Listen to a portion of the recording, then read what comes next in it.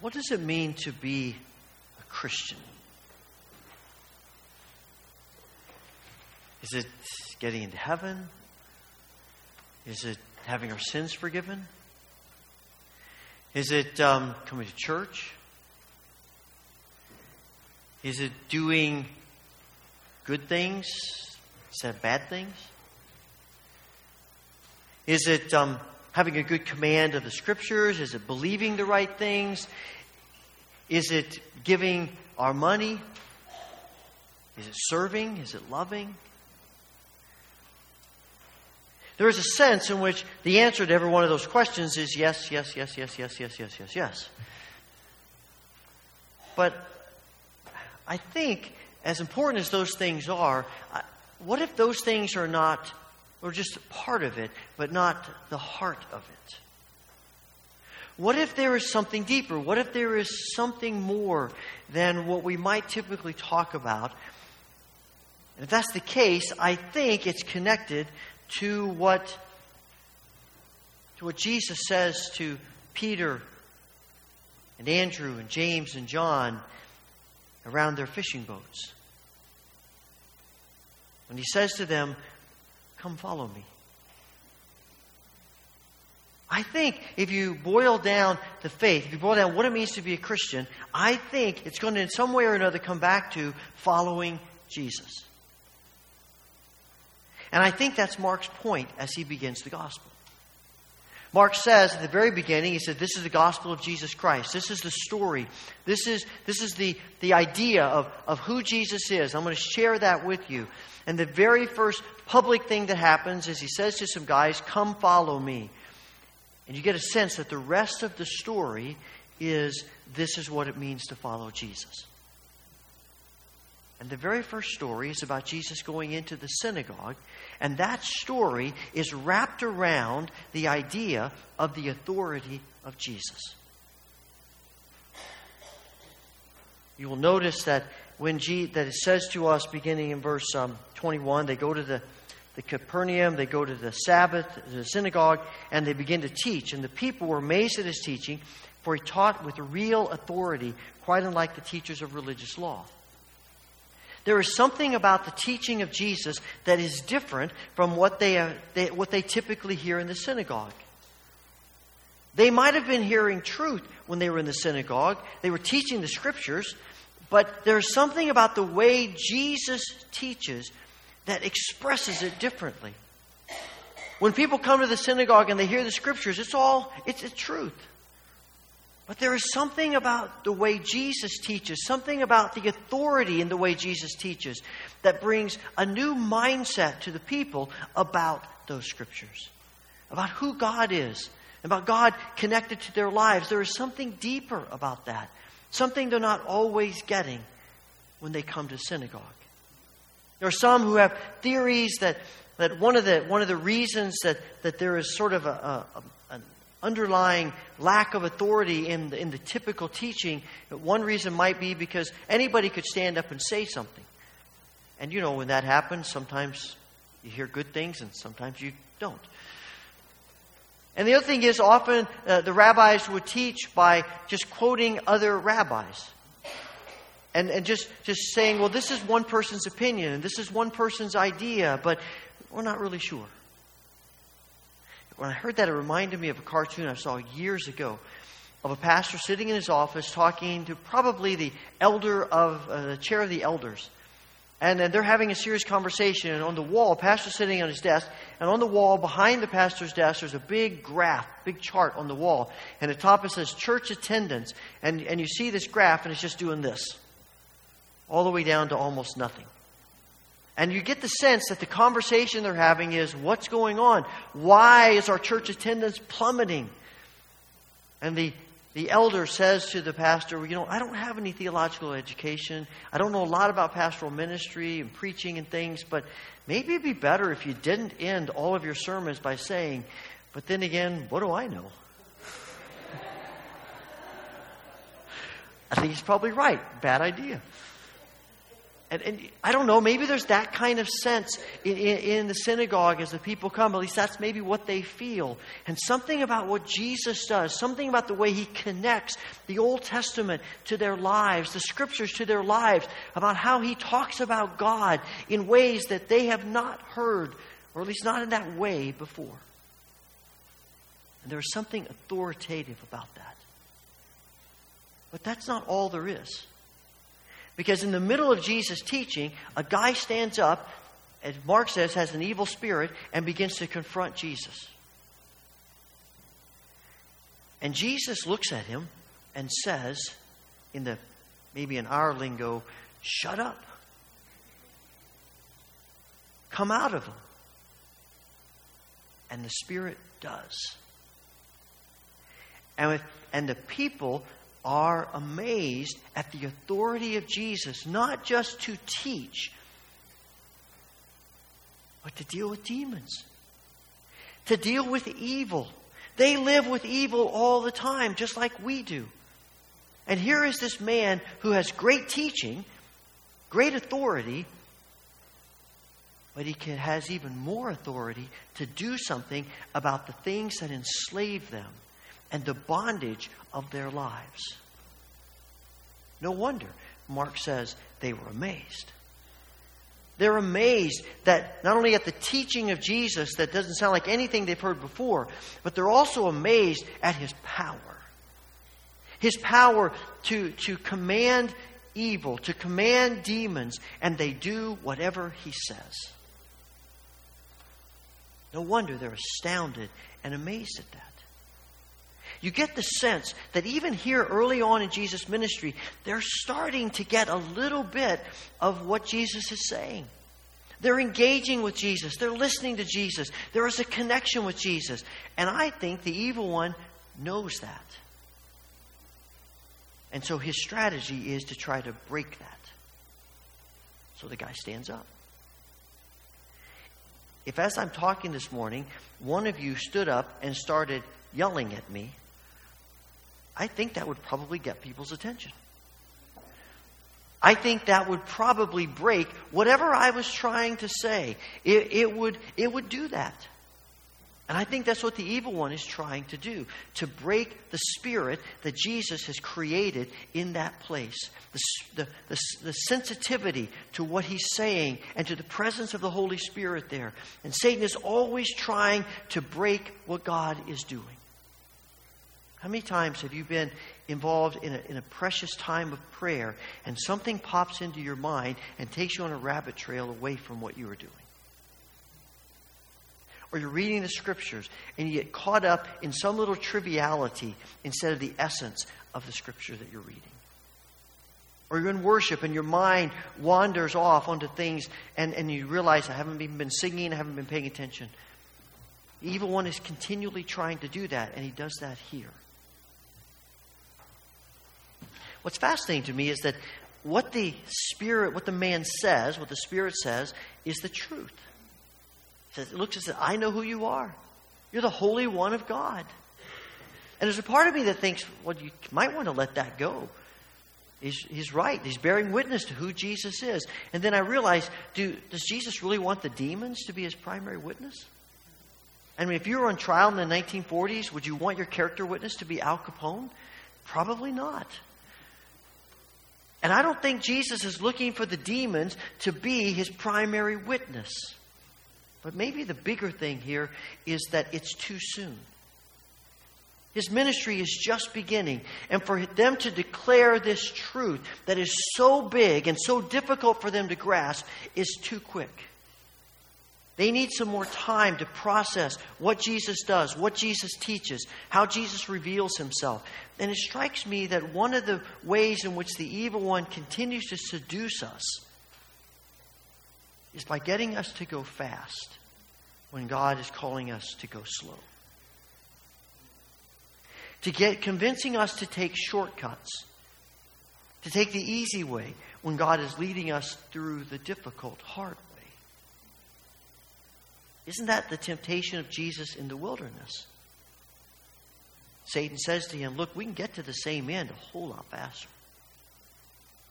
People can see who you are, and I've got a plan for that, and they'll see it immediately. And man, you won't believe the kind of responses you will get. And Jesus says, that's not the plan. The evil one is continually trying to convince us to take shortcuts. You don't need to spend that much time in prayer and studying the Scriptures. Just go read what somebody else says. You don't need to give yourself to study. Just go look up something on the internet. You don't need to work it that hard at writing that paper. Just find somebody to help you. Do it for you. It's continually trying to move us to a shortcut. And God is rarely interested in shortcuts. Because the journey is part of the process. The journey is part of the process of shaping us into the image of God, of learning to trust Him, of facing difficulties and believing that He is who He says He is. And really, as this confrontation takes place in the synagogue, it is a struggle for authority. Who's going to be in control here? Is Jesus going to submit to the authority of the evil one? Or is the evil one going to submit to the authority of Jesus? And Mark tells us the evil one submits because there is no authority on all the earth like Jesus. He is Lord. Period.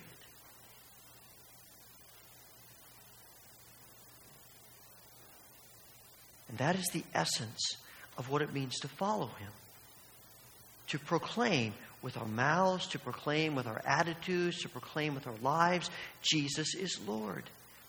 That's the essence of the gospel. That's the essence of the kingdom. That's the essence of the church. Jesus is Lord.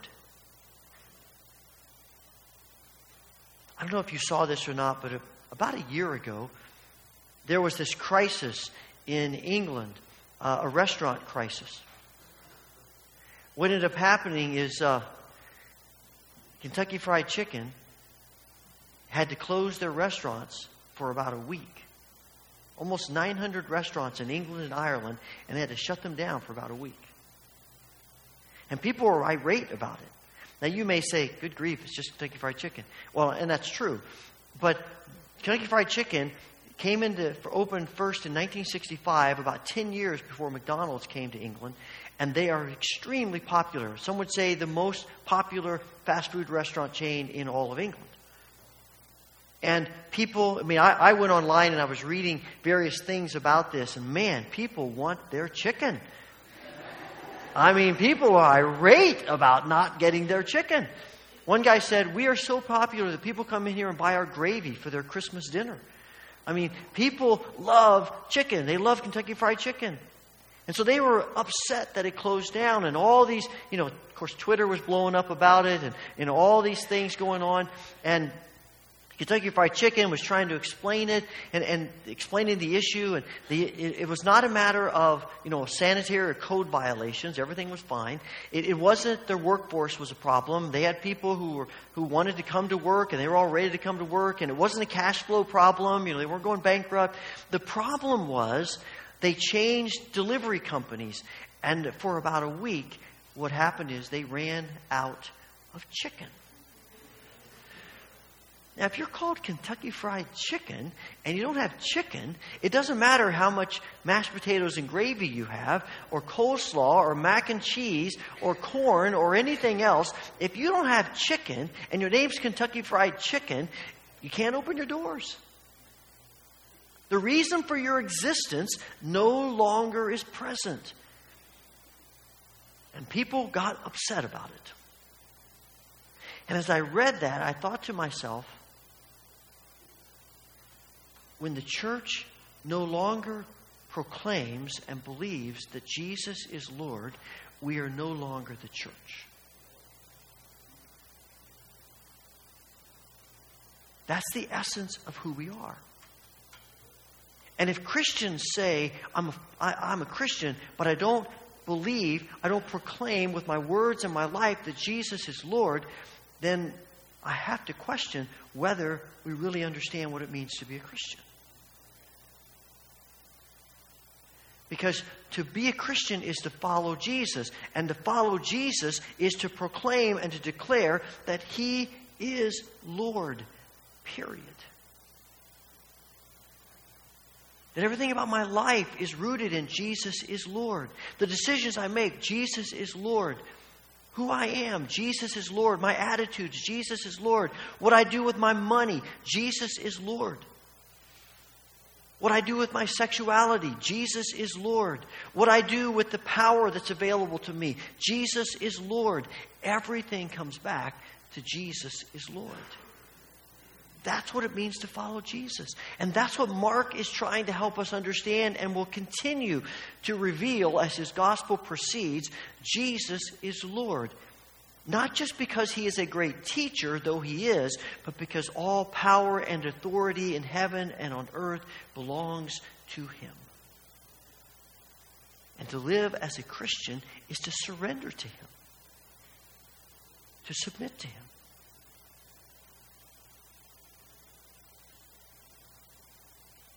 That's the gospel. We might be one of the few countries, rather, I would say maybe the Western world, some of the few places in the world where you can actually say, I'm a Christian, and not really mean it. And it doesn't make any difference, at least on the surface. To say, I'm a Christian, but I live how I want to. I live half-heartedly for Christ. Because in so many places of the world, to say I'm a Christian sometimes is a death warrant. Often is a total transformation of how people see you and view you and treat you. We have a hard time grasping that. When I was in seminary at Asbury, there in Wilmore, Kentucky, David Seamans was the pastor of the large Methodist church there, and his father was a retired missionary in India. His nickname was Tata. That's what people called him. And he spent the majority of his life in India. And he was a great evangelist, a great discipler. And I heard someone tell a story about him that he said that one day a Hindu merchant came to him and said, Tata, I'd like to become a Christian. He said, all right, let's talk about that. So they sat down for the next few hours. They talked about what it meant to be a Christian. And when he was convinced that this merchant understood what it meant to be a Christian, and he prayed and he opened his heart to Christ, he said, now you need to be baptized. He said, yes. He said, I'd like to be baptized this Sunday in church. And Tata Seamans thought a moment. He said, I'm not sure that's where you ought to be baptized. And the man said, really? Where should I be baptized? He said, well, you're a merchant. You're a pretty popular merchant.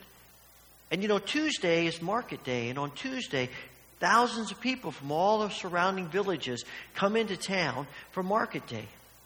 And there's that pool that's right outside the front of your store there in the center of the marketplace.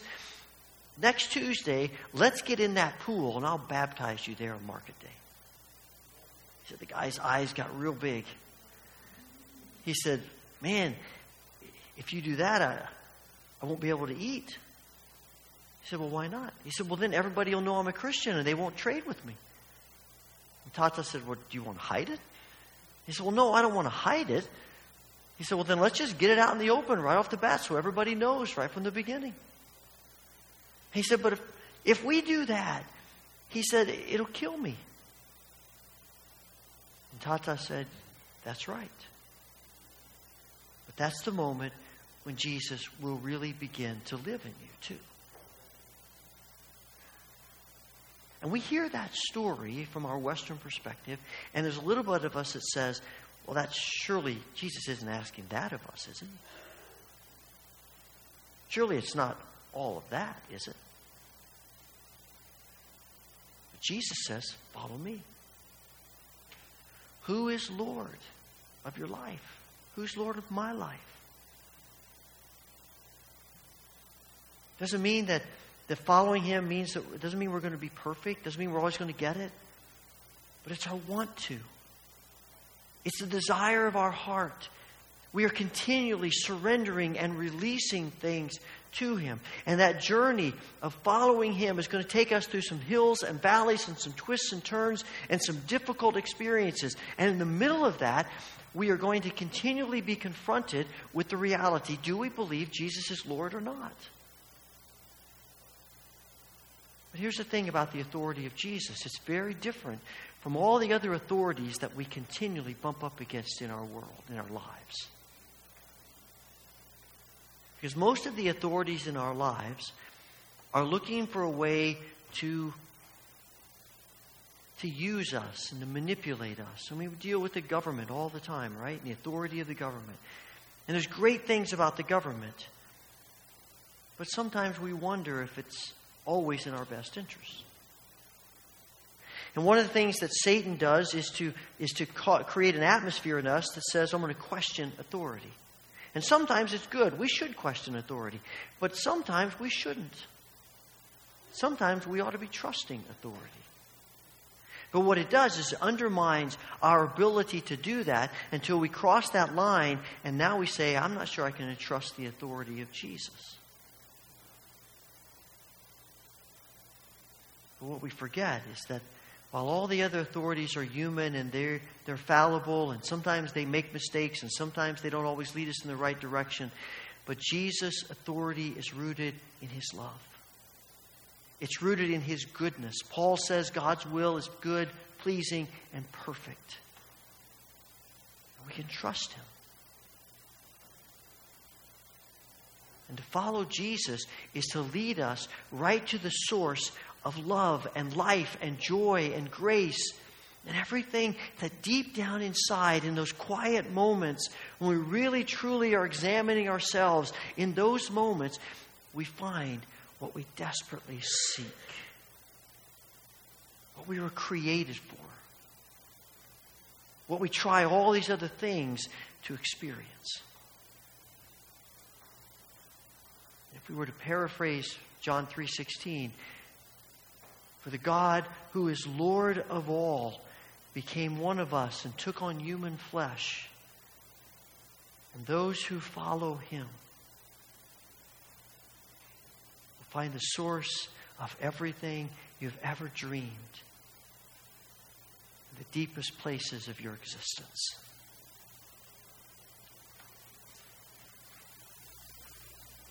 The call of the gospel is Jesus is Lord. Do we believe that or not? It's wonderful that the people are amazed at Jesus, but amazement can only take you so far. Fear can only take you so far. Guilt can only take you so far. Surrendering to God, following Jesus, that's what He's asking of us. And I suspect that for most of us, maybe there's one thing right now that the Spirit might be putting His finger on us and saying, I need that from you. If we're going to have the kind of relationship that I want and I think you want, then will you give me that? Can you let me be Lord of your life about that? Let's start there. Father, as we ponder your Spirit, in this moment of silence, give us ears to hear.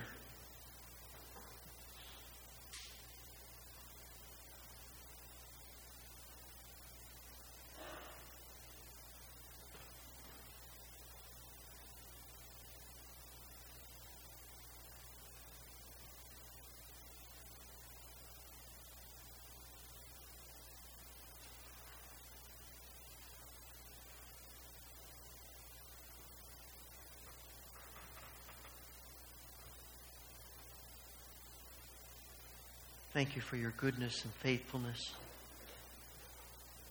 Thank you that Jesus is Lord. Give us grace. Fill us with the desire to want to follow Him. Amen.